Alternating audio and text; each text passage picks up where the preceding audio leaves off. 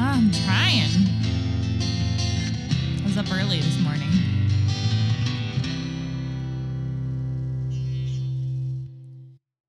Whew.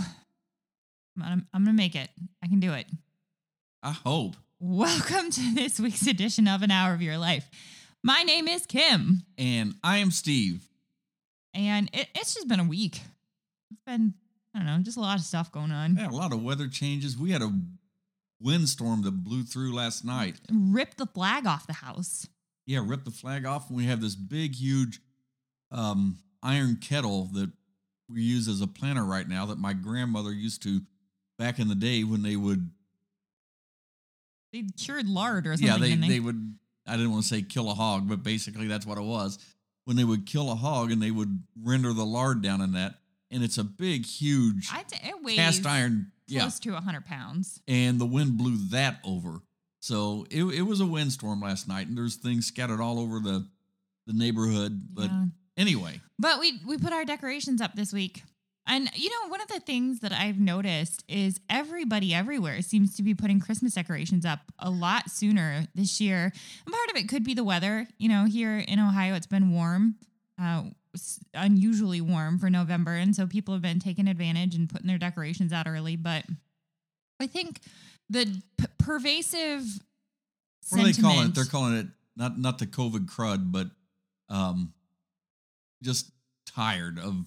Yeah, that's what I the pervasive sentiment seems to be.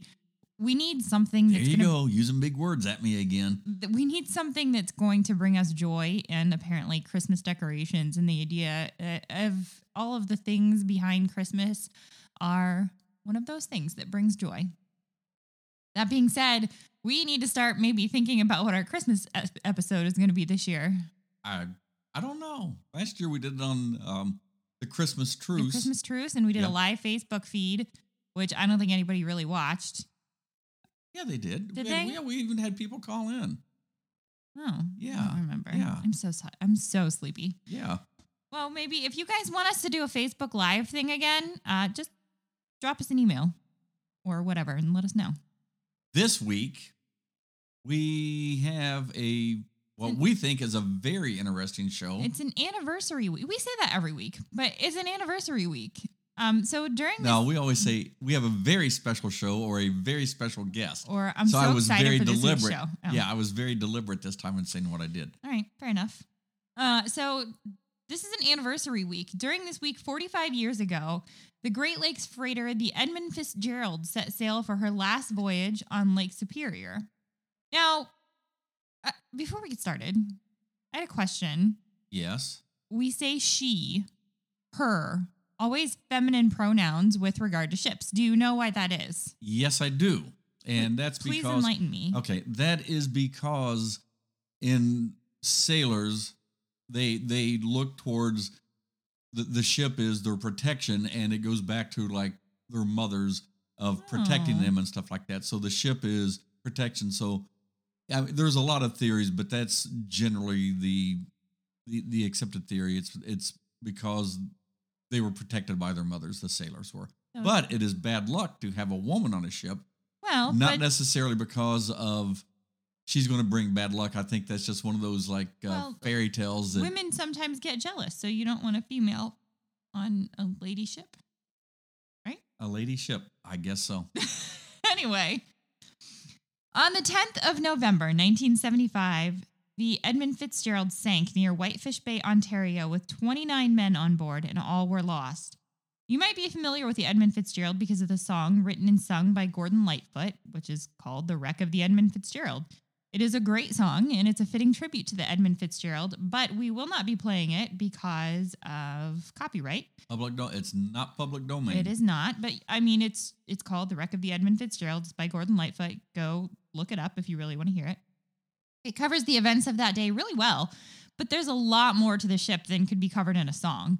So in this episode, we're going to go into depth about the ship herself, the final voyage, and the investigation into what might have caused her to sink. Like a lot of things, there's a lot of possibilities that may be out there. But even with this episode, we even have some audio between the Coast Guard and the SS Arthur M. Anderson, which was a sister ship And at the time the Fitzgerald went down, was only 10 miles behind. Which is insane to me. That's not that far. But as we're going to get into, the weather was just in the seas were so choppy that just there was no way that Yeah. that 10 miles could Yeah, be. basically they were in like a 1 in 5 years storm that was on the Great Lakes. So this was not an unprecedented size storm, but it was like a 1 in 5 year storm. So it was a very, Bad. very powerful storm that was Yeah. out there. The sinking of the Fitzgerald brought a lot of changes in the maritime circles on the Great Lakes with a lot of safety things. Just like if an airplane crashes right now, there's a lot of investigation, and there's very seldom one reason why something happened. And that seems to be the reason. I don't want to say the reason, but there are a lot of things that added up to the Fitzgerald going down. So the Edmund Fitzgerald was launched on June 7th, 1958. She was the largest ship on North America's Great Lakes, and to this day, she is the largest ship to sink on the Great Lakes. For 17 years, the Edmund Fitzgerald carried taconite iron ore from the mines near Duluth, Minnesota to ironworks. So what taconite iron is, they're pellets, and that's what they have to use to make iron. So they have these So taconite is it ore like pellets. kind of the raw ore that they Yeah, mine it's and then basically they and then they put it on the ship and they Yeah. smelt it down or whatever and make iron when it gets things. when it gets to the iron Oh, gotcha. factories. Okay. Okay. So the Edmund Fitzgerald carried this taconite iron. From now on, I'm probably just going to call it iron ore from the mines near Duluth, Minnesota, to different ironworks around the Great Lakes, primarily Detroit, Toledo, but there were other Great Lakes ports that it went to. She was the workhorse of the Columbia Transportation Fleet, and I'll talk more about the Columbia Transportation Fleet in just a little bit. She was big, she was fast, she was powerful. She set 6 records for the amount of ore she carried in a season. So over Wow. 6 different seasons, she was able to carry iron ore and just set records. One of her captains, a guy named Captain Peter Pulser, was known for piping music day and night over the ship's intercom and entertaining specters at the Sioux Locks between Lake Superior and Lake Huron. He liked to tell spectators about the ship as they were passing through. Oh, so it's like a tour guide. Yeah, but, he would talk about her size, her record-breaking performance. oh, I guess fun. there's nothing wrong with a little self-promotion, but No, she was. that's I awesome. mean, He's the proud Edmund of his ship. Fitzgerald was a unique ship, and she was well known on the Great Lakes. Yeah. Yeah. So while going through the Sioux Locks, he liked to come out of the pilot house and use a bullhorn to talk to the tourists who were on the I love it. yeah, and he would give the commentary and details about the Edmund Fitzgerald. He was known as the DJ captain of the Edmund Fitzgerald. Now, the building of this ship and how it started, Northwestern Mutual Life Insurance Company of Milwaukee, Wisconsin, invested in iron and minerals industries on a large scale basis. Their investment included building the construction of the Edmund Fitzgerald. Now, I think it's worth noting right here that this was the first such investment by any American life insurance company in any venture like this. And so I don't know how common of practice this is for insurance companies to invest in other projects today. I never But- would have thought that a life insurance company would invest in something like iron and minerals. Yeah, well, but the Cincinnati Reds play baseball where Great American Ballpark, and that's named after the Great American Life Insurance Group. So apparently, and just forgive me on this one because it's this type of finance and stuff is not my thing, but it's something that they do, and I guess they go out and they invest money to make money. In 1957, they contracted Great Lakes Engineering Works of River Rouge, Michigan, to design and construct the ship within a foot of the maximum length allowed for passage through the soon-to-be completed St. Lawrence Seaway. And the St. Lawrence Seaway is the way you get out into the Atlantic Ocean. Oh. So wasn't quite completed yet, but they were looking forward and they wanted it big enough. Now, I don't think the Edmund Fitzgerald ever made it out to salt water, but But it could have. it could have. The Fitzgerald's value at the time she was built was $7 million. That's equivalent to about $49.7 million last year in 2019 dollars. Whoa, that is a lot of money. That's a lot of money. Edmund Fitzgerald was the first Laker and that's what they call the ships on the Great Lakes, built to the maximum size of the St. Lawrence Seaway. Now, I'm not going to split hairs with this, but I did a quick search on that just to verify the facts. And the maximum length of the St. Lawrence Seaway is 740 feet long. So the Fitzgerald was, 729 feet long? So, yeah, okay. But like I said, I'm not going to split hairs on this. She was 729 feet long. That's 222 meters. 75 feet wide, or 22.9 meters wide. And she had a draft of 25 feet, or 7.6 meters. What is that, like a wake? That is how deep the ship sits in the water. Oh, okay. They started building her. Construction started on the 7th of August, 1957. The Edmund Fitzgerald was the longest ship on the Great Lakes, earning her the title of, she had several titles, Queen of the Lakes, until September 17th, 1959, when the 730-foot SS Murray Bay was launched. Now, Edmund Fitzgerald's 3 central cargo holds were loaded through 21 watertight hatches. Originally, she was coal-fired, but her boilers were converted to burn oil during the 1971 and 1972 winter layup. Is that when, wasn't there an oil shortage at that point? Yeah, I think there was. I didn't look that up, but yeah, there was like an energy crisis or something like that. In 1969, the ship's maneuverability... Well, why would they make it oil burning? I don't know. In 1969, the ship's maneuverability was improved by the installation of a diesel-powered bow thruster. Okay, you know what that is? I have no idea, and it is going to become abundantly clear to everybody that I know nothing about ships or maritime anything. Basically, the bow thruster, what that is, it's like a little, think of that as a little jet or a little engine that would push water through it. Mm-hmm. It could be sitting up next to the pier instead of having to angle in to try to dock. It could sit parallel to the pier, and the bow thruster could push it, and it would push it into the pier.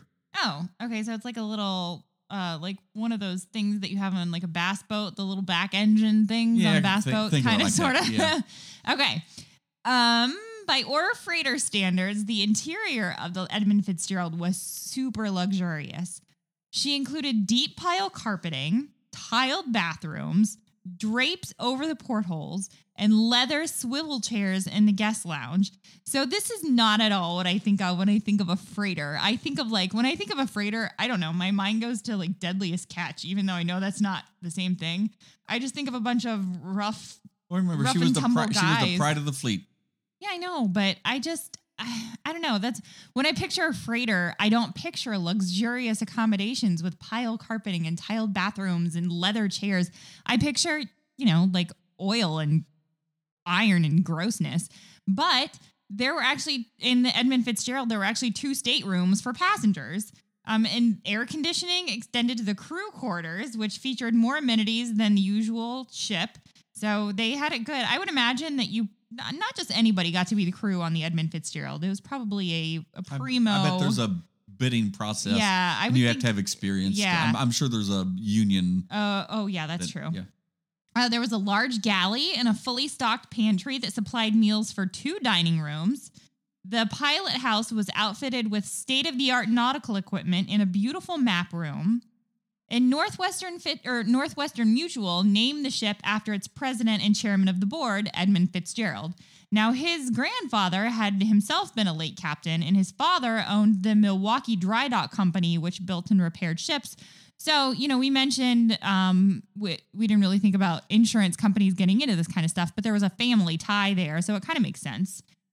And on June the 7th of 1958, man, I'm so sleepy. More than 15,000 people attended Edmund Fitzgerald's christening and launch ceremony.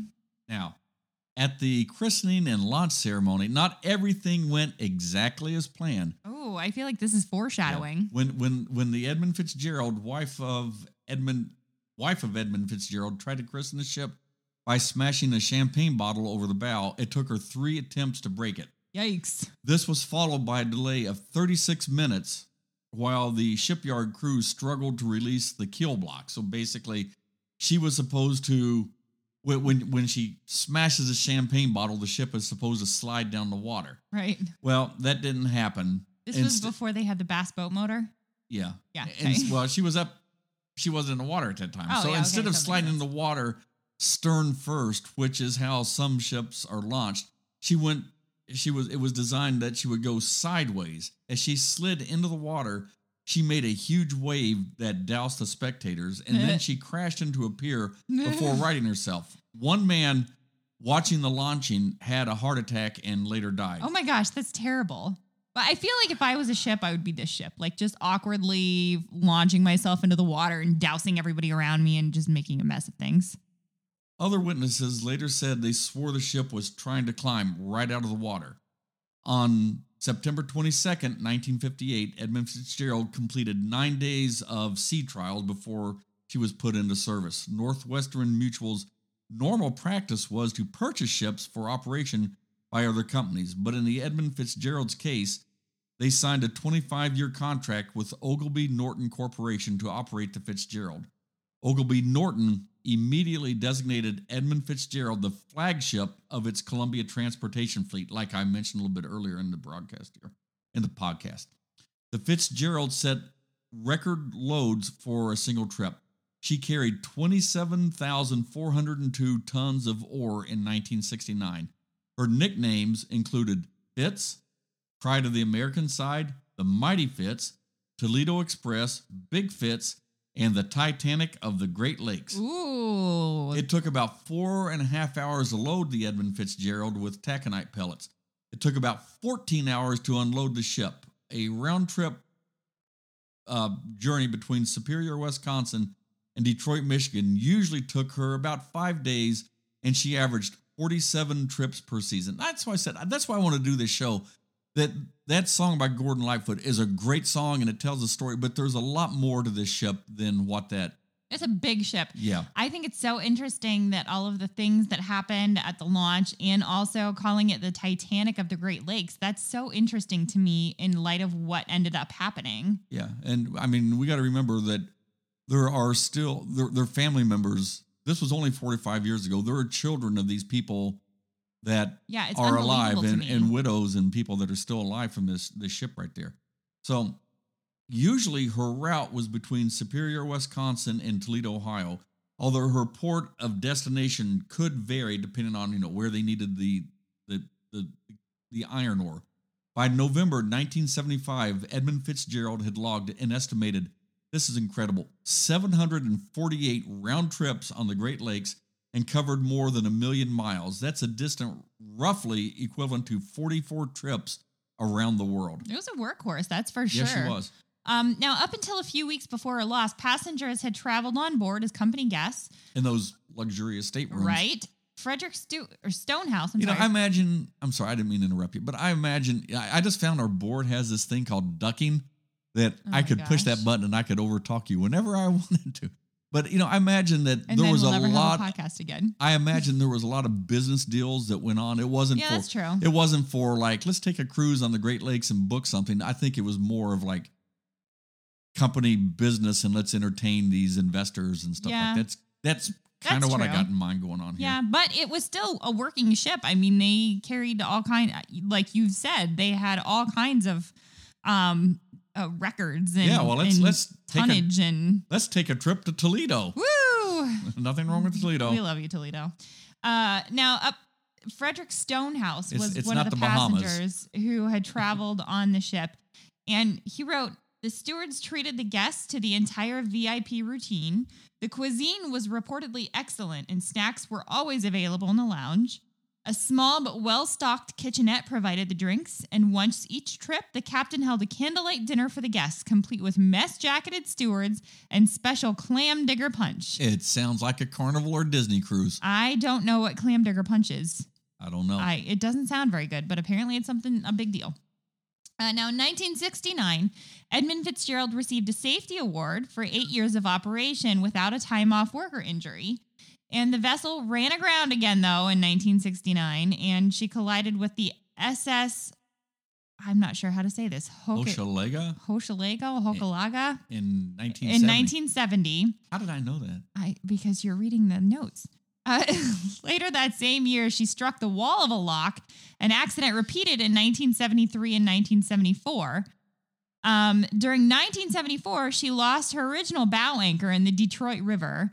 But none of those mishaps were considered serious or unusual. So I guess occasionally ships just bump into things. Yeah, there's a lot of uncharted water, even in our Great Lakes. Huh. And that will play a part in the investigation, which I'll talk about. One of us will talk about a little bit later. Yeah. Now, freshwater ships are built to last more than half a century, and Edmund Fitzgerald should have still had a long career ahead of her when she sank. So all of these little bumps and bruises and scrapes and stuff really are not a big deal and did not contribute at all. Maybe. Most likely to, the little ones, you bump up against this thing, you bump up against that thing.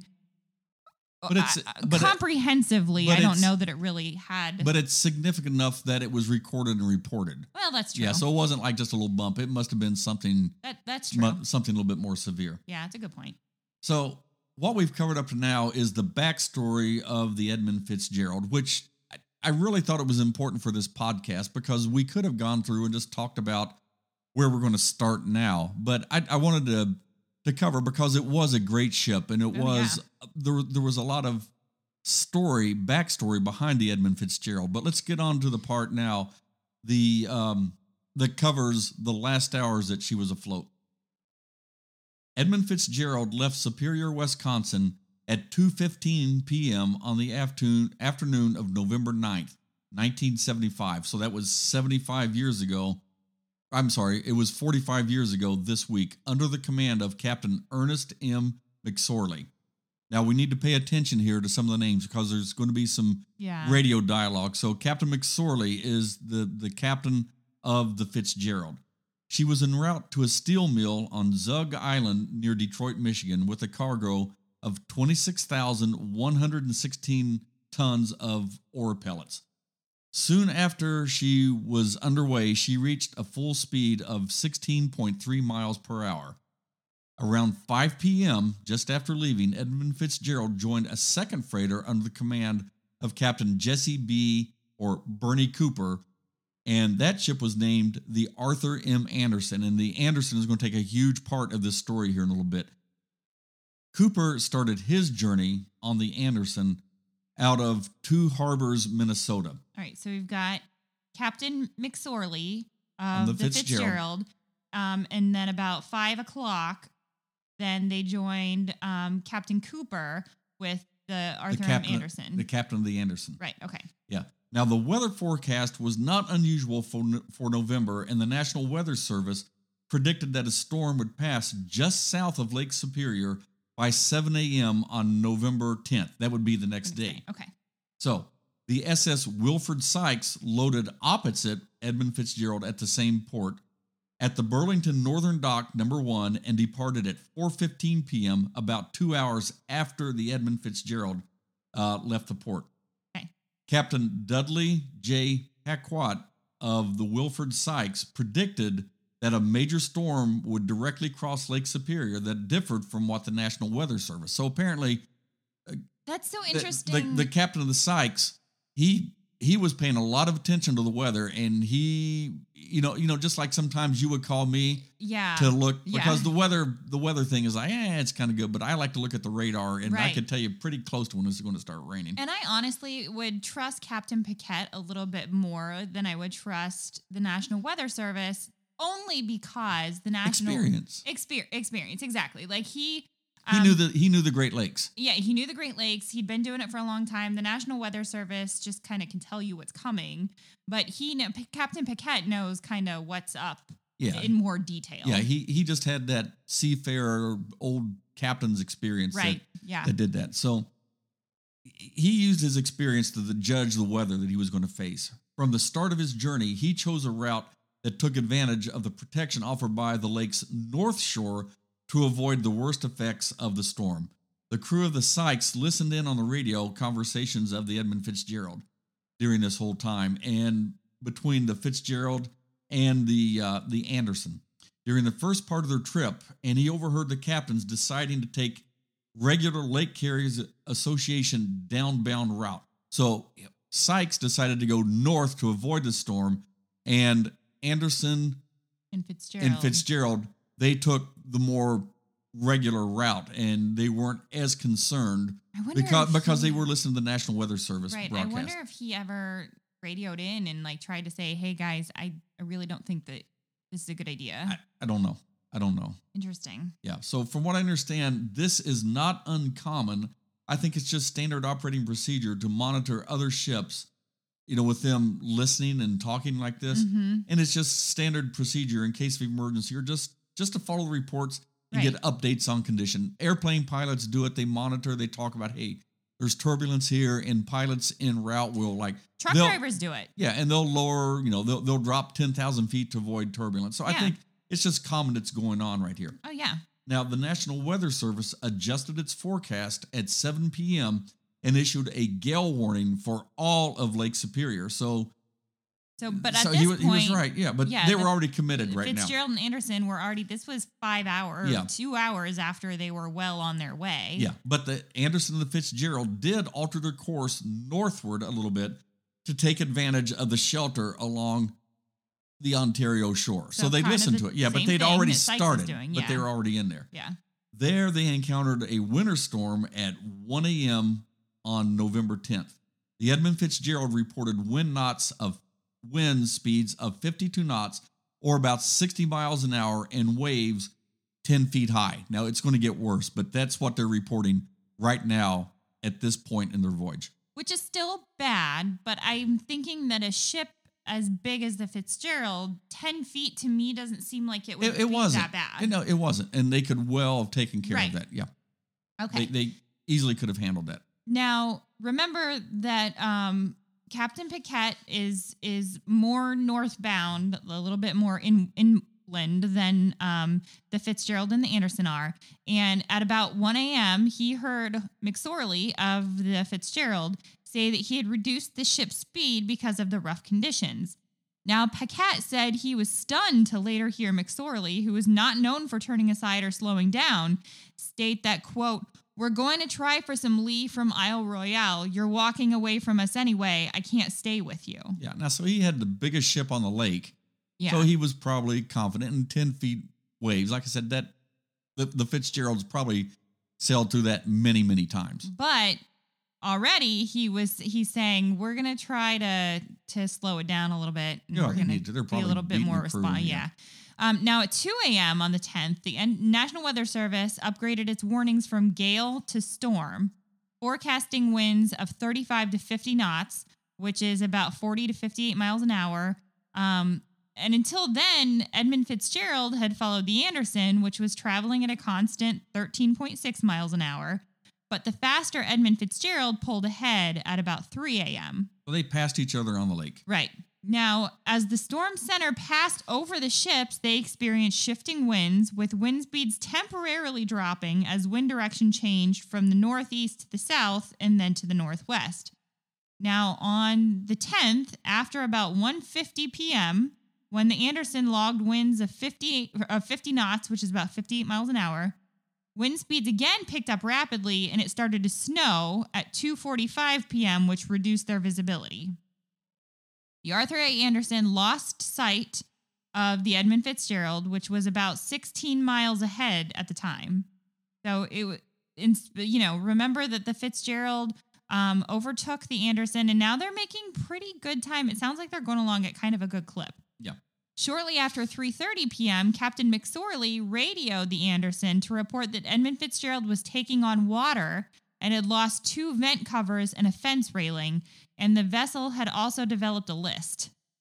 Now, explain what a list is. It Is that had the water. pitching and so rolling and no, the- it was leaning to one side. It Okay. was listing to one side. Gotcha. So the Edmund Fitzgerald ran 2 of its 6 bilge pumps continuously to pump out the water to try to straighten the ship up. McSorley said that he would slow his ship down so that Arthur M. Anderson could close the gap between them. In a broadcast shortly after, the United States Coast Guard warned all shipping that the Soo locks had been closed, and all ships on the Great Lakes should seek safe anchorage.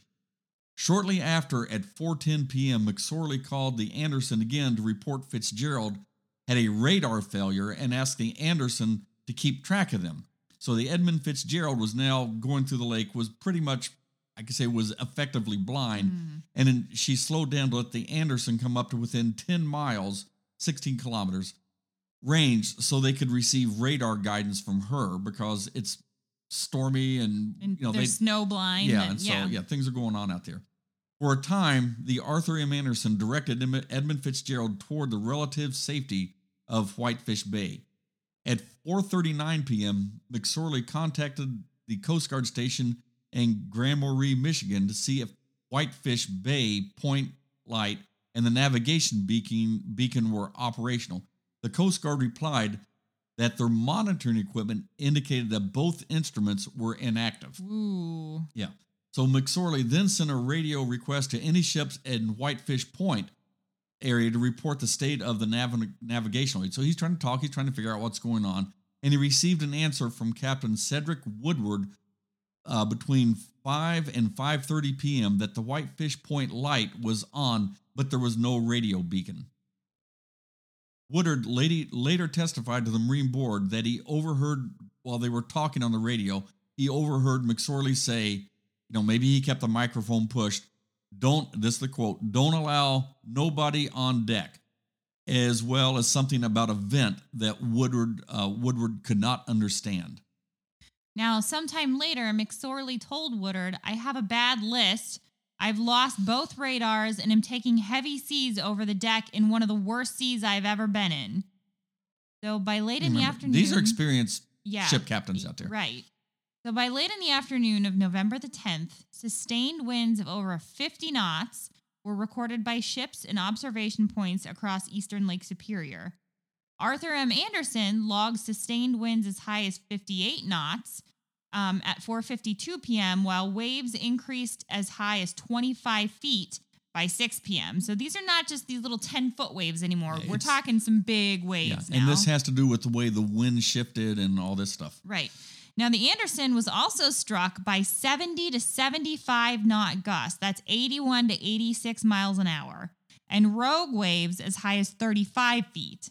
Now, the last communication from the ship came at approximately 7:10 p.m. when Arthur M. Anderson notified Edmund Fitzgerald of an upbound ship and asked how she was doing. McSorley replied, "We are holding our own," and she sank minutes later. No distress signal was received, and 10 minutes after that, "We are holding our own," Arthur M. Anderson lost the ability either to reach Edmund Fitzgerald by radio or detect her on radar. So the Fitzgerald went down fast. Yeah. Now, Captain Cooper of the Anderson first called on the Coast Guard in Sault Ste. Marie at 7:39 p.m. on Channel 16, the radio distress frequency.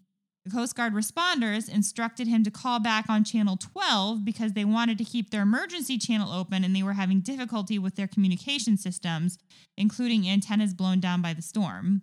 Now, Channel 12, I'm assuming, is just a regular channel. It's just a free channel, yeah. So Cooper then contacted the upbound saltwater vessel, Nanfree, and was told that she could not pick up Edmund Fitzgerald on her radar either.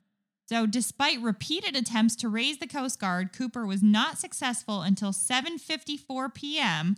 when the officer on duty asked him to keep watch for a 16-foot boat lost in the area.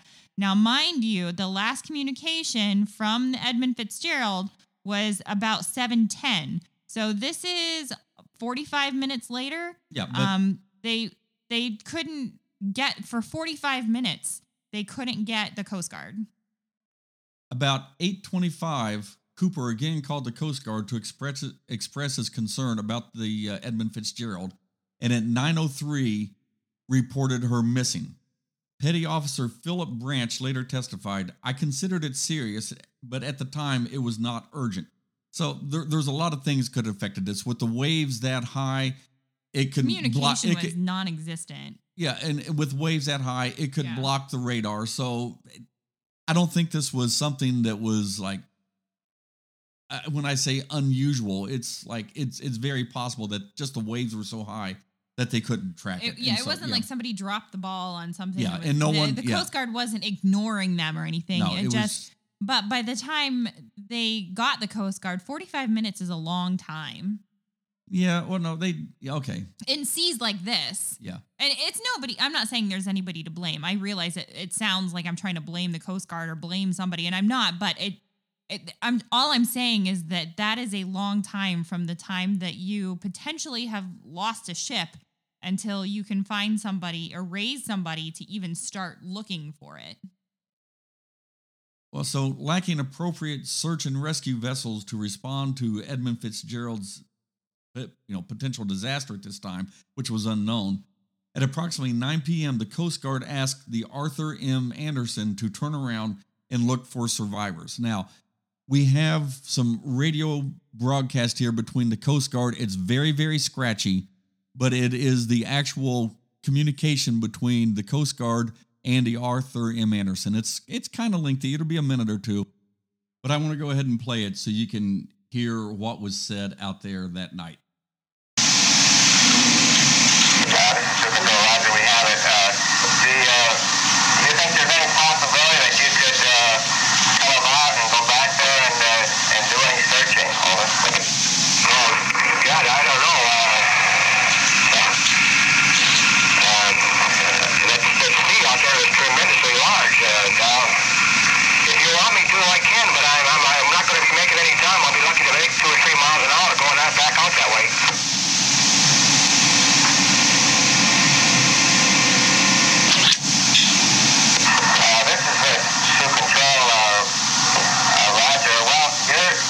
Make the decision as to whether you would be happy or not, but you're probably one of the only vessels right now that can get to the scene. We're going to try to contact those saltwater vessels and see if they can't possibly come about and come back also. But I understand you all loaded, is that correct? The radar here 10 minutes ago, and they were right up to that area. Control, Roger. We will contact them and see if we can't get them to search in the area also. We're trying to get a Coast Guard aircraft launched to come up to the area, but I would say things look pretty bad, like she may have split apart at the seams like the Morale did a few years back. This is just what I'm wondering, because to make them up here, we ended off in the last known position that we had on them was 14 miles west of Copper Mine Point. And now, we had been told, we just talked to him, about 10 after 7, and he said everything was fine, and of course, when the sea returned, never saw anything about it. So we saw there should have been rainbows with lights on them flashing, and the visibility was good. Control, Roger, and you are definitely sure that he was ahead of you, is that correct? That is Charlie, yes, and the wind was west-northwest out there, steady 55, gusting to 70.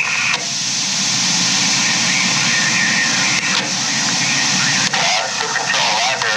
Well, again, you think you could come about and go back and take a look in the area, over?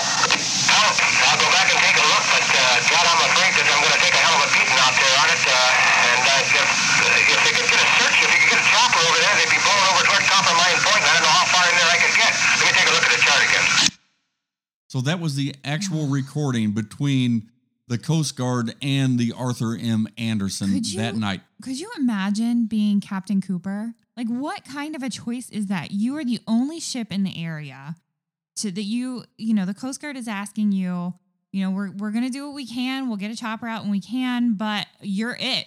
Can you go look? And you can hear it in his voice. He didn't want to go, but he's got his own men to worry about. He didn't want to go, but I think I mean, that's his buddy. I think that he's probably going to do. They're going to do what they have to do. Yeah. Oh God, what a choice.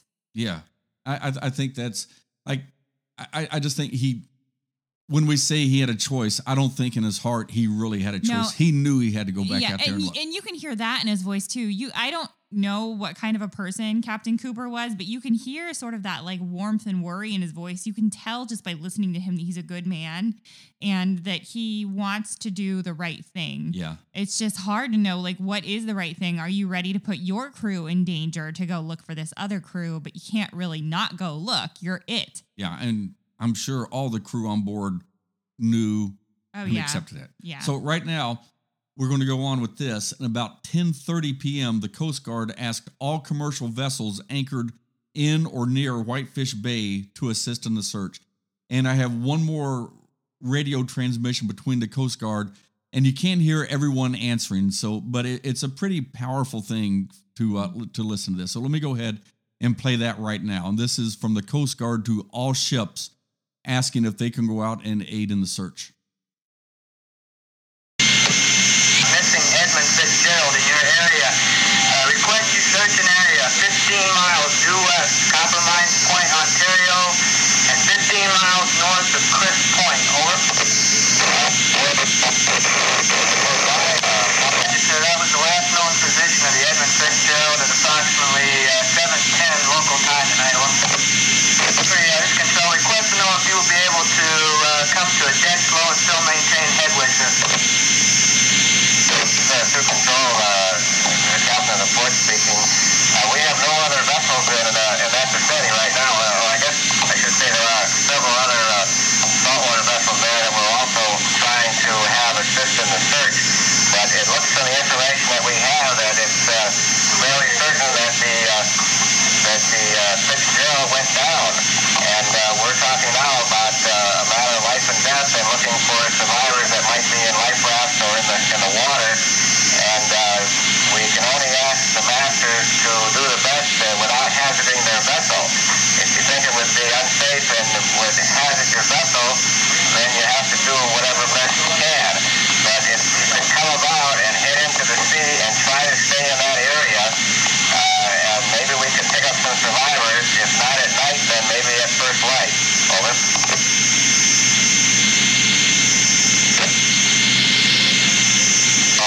Roger, we would appreciate that. Anything that you can do. If the captain feels it would unduly hazard his vessel to come about, then he should not do so. Over. Okay, go ahead. Humphrey, this is to control. Did you overhear what I was saying to Captain O'Brien, and how did you feel about coming about and searching in that area? Over. To control. Roger, understand. Request you to do the best you can and see if you could find any sign of any lights in the water or any debris or any life rafts or anything that might indicate survivors from the vessel. Over. I think that's some pretty powerful Yeah, recordings that they it have really right is. there. And you can hear kind of, the Coast Guard, everybody is, desperation from the Coast Guard. Like, we need to find these people. We can't get to them. Can you guys help us out? And the other ship saying, we can't, we have our own issues and they're not the only ones that are having trouble. But they're going out and they're doing it. They are. Yeah. So the initial search for survivors was carried out by the Anderson and a second freighter, the SS William Clay Ford. A third freighter, the Toronto, registered to SS Hilda Marjane, tried, but the heavy seas prevented her from helping. So maybe it was a much smaller ship, but she went out and she tried. Yeah. Yeah.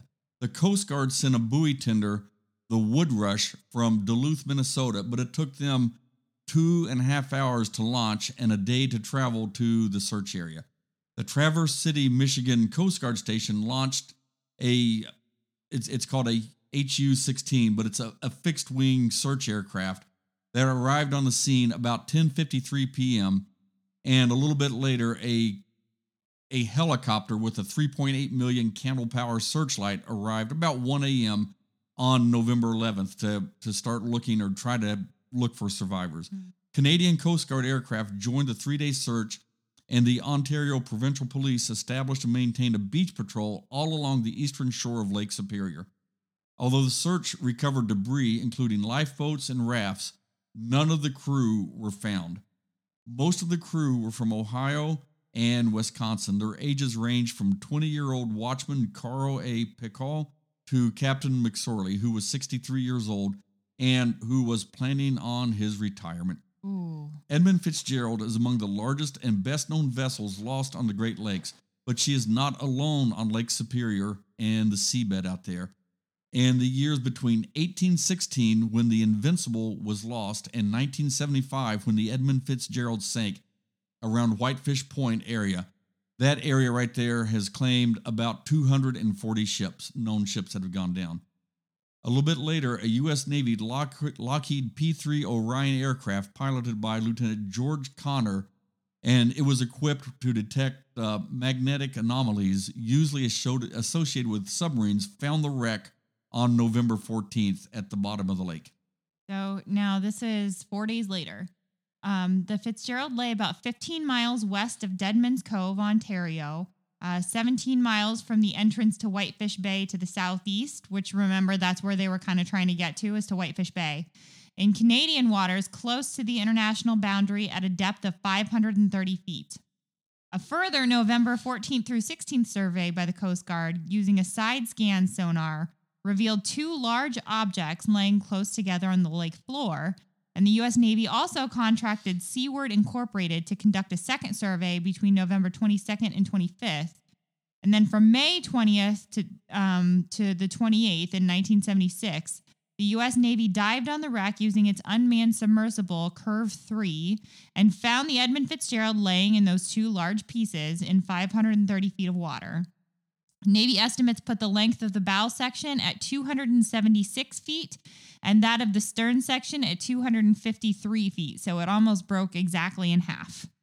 The bow section stood upright in the mud, some 170 feet above from the stern section that lay capsized at a 50-degree angle from the bow. And in between the two broken sections lay a large mass of taconite. Is that how we say that? Taconite pellets? Yeah. The iron ore pellets. And scattered wreckage was laying about, including the hatch covers and hull plating. And then in 1980, during a Lake Superior research dive expedition, marine explorer Jean-Michel Cousteau, who is the son of Jacques Cousteau, sent two divers from the RV Calypso in the first manned submersible dive to the Edmund Fitzgerald. The dive was brief, and although the dive team drew no final conclusions, they speculated that the Fitzgerald had broken up on the surface.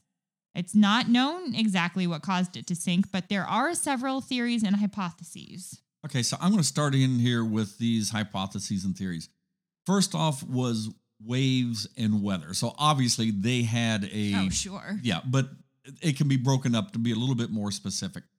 In 2005, NOAA and the National Weather Service ran a computer simulation including weather and wave conditions covering the period from 9 November 1975 until the early morning of November 11th. The simulations that they ran are supported by the reports that they had from the Anderson while they were out there. So they're pretty confirmed, and they know this is a pretty accurate model that they have right here.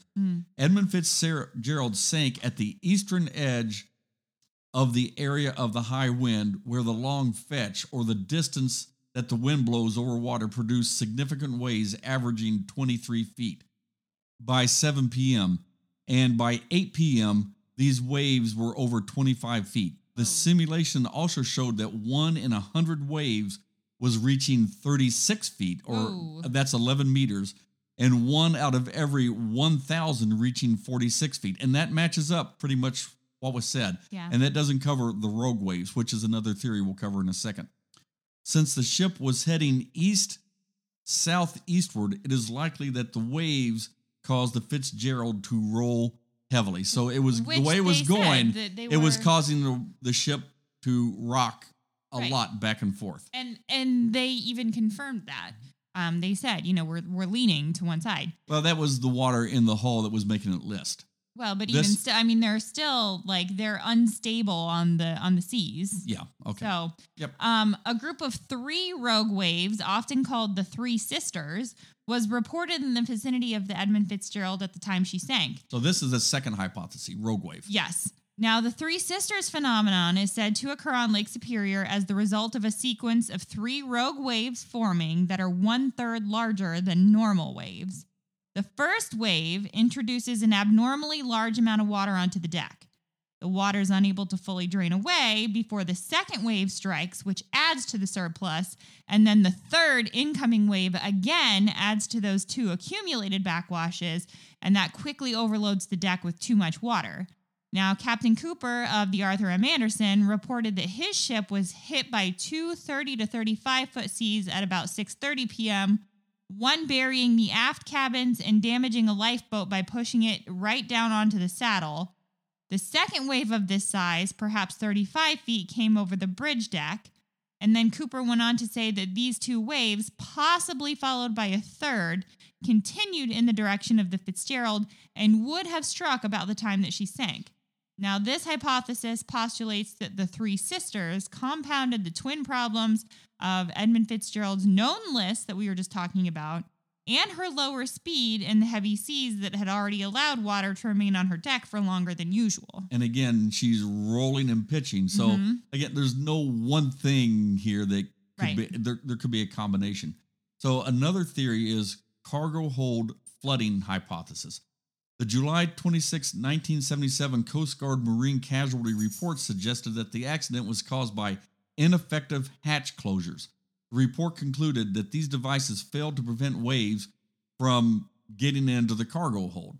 The flooding occurred gradually and probably imperceptibly throughout the final day, finally resulting in a fatal loss of buoyancy and stability. So that could be why, I'm not a sailor, but that could be why, there's obviously water in the hold, and that's why the ship was listing. So this could explain that.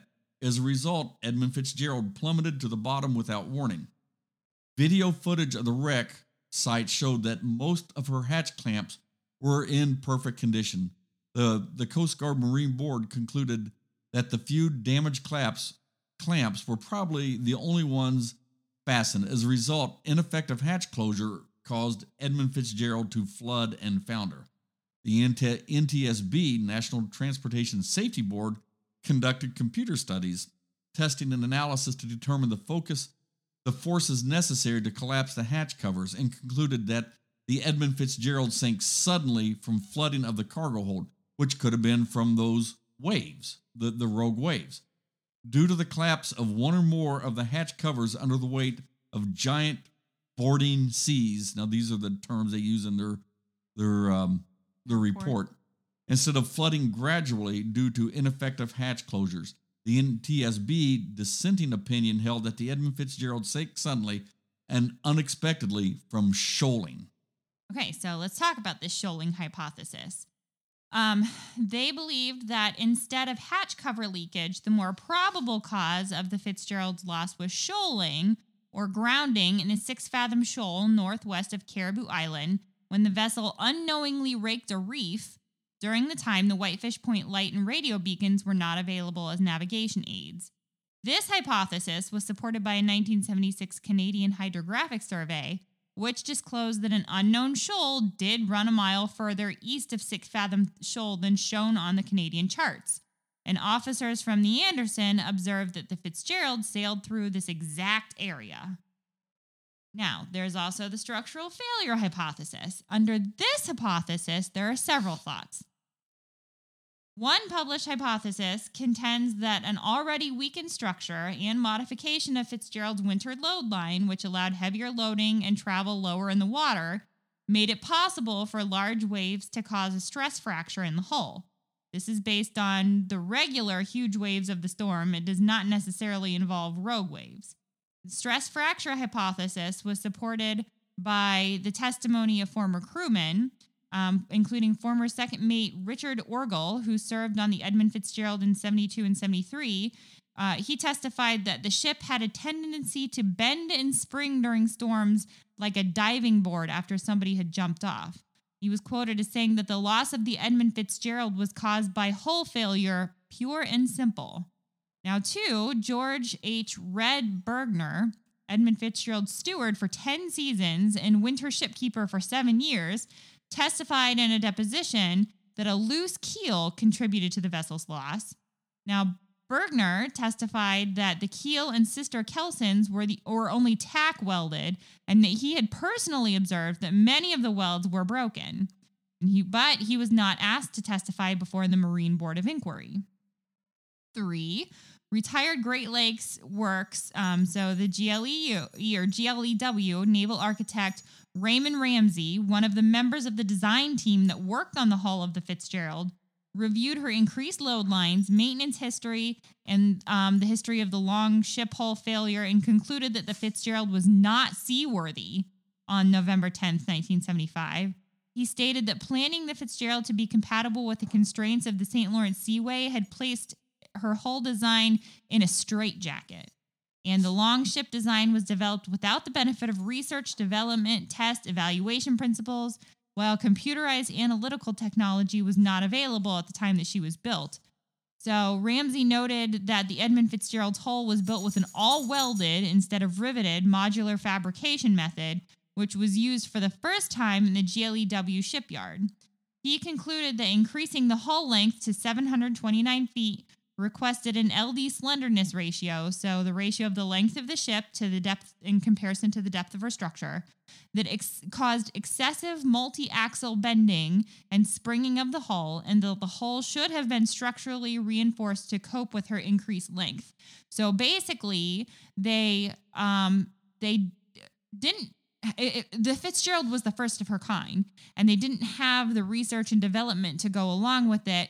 Instead of riveting the hull, they welded it, and as a result, it was almost like that supports what the one guy said, that it felt like it that. Springs. Yeah, so maybe they took that testimony. So, I mean, I tend to believe Ramsey's hypothesis.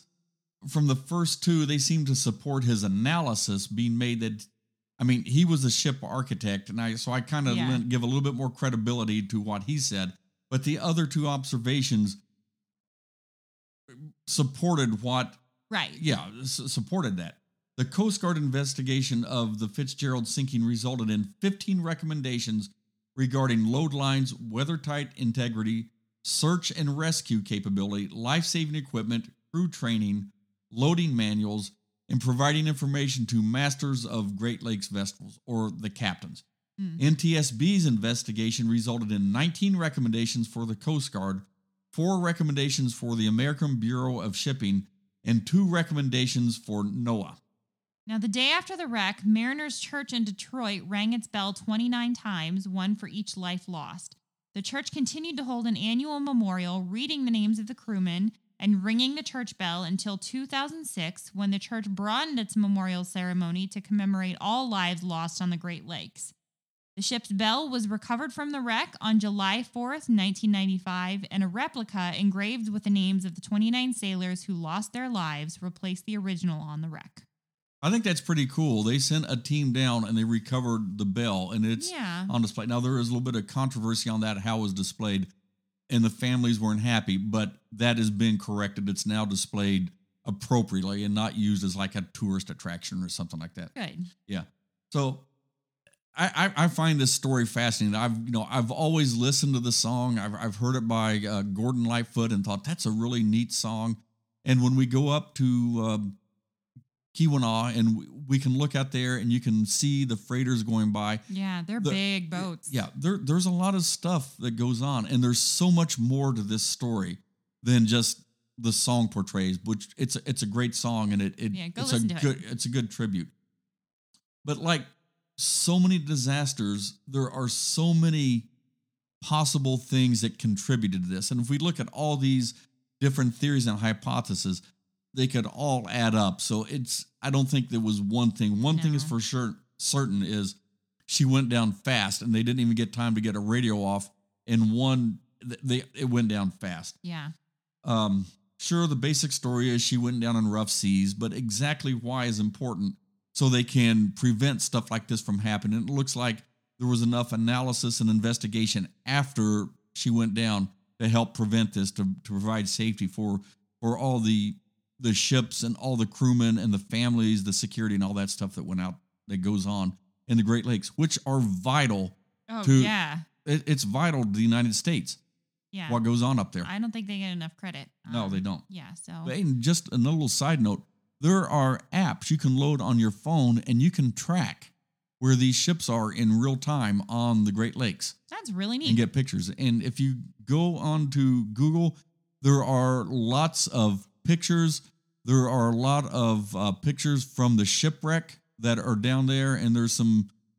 I don't want to get into that because I'm trying to respect the families that are still alive. But just go and you can Google and you can learn a lot. What we've talked to you about, we've had together from a lot of different sources to put this all together. But it's a fascinating story, and I'm glad we got it here to happen on the 45th anniversary of its sinking. Yeah, absolutely.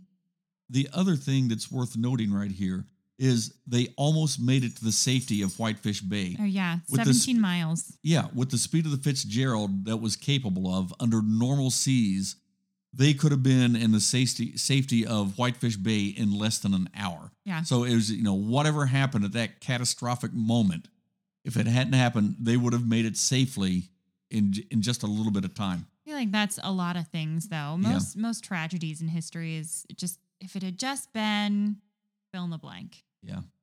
But so that ends this episode on the Edmund Fitzgerald. If you'd like to talk about it, discuss it with us. If you happen to be one of the survivors, the families of one of the crewmen, we would absolutely love to hear from you.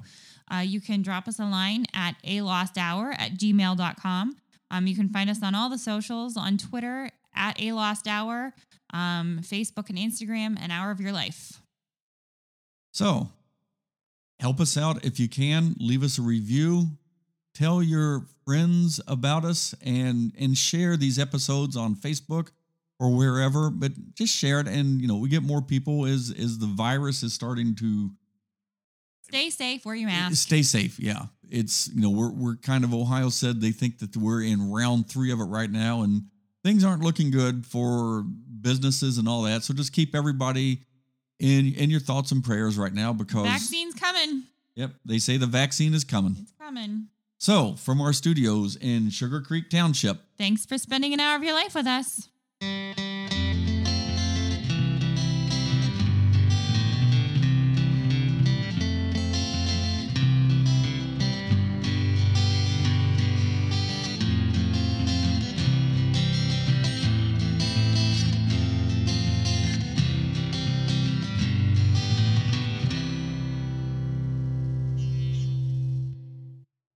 I'm doing the sources this week. Sources include many different Wikipedia articles, shipwreckmuseum.com, michiganradio.org, and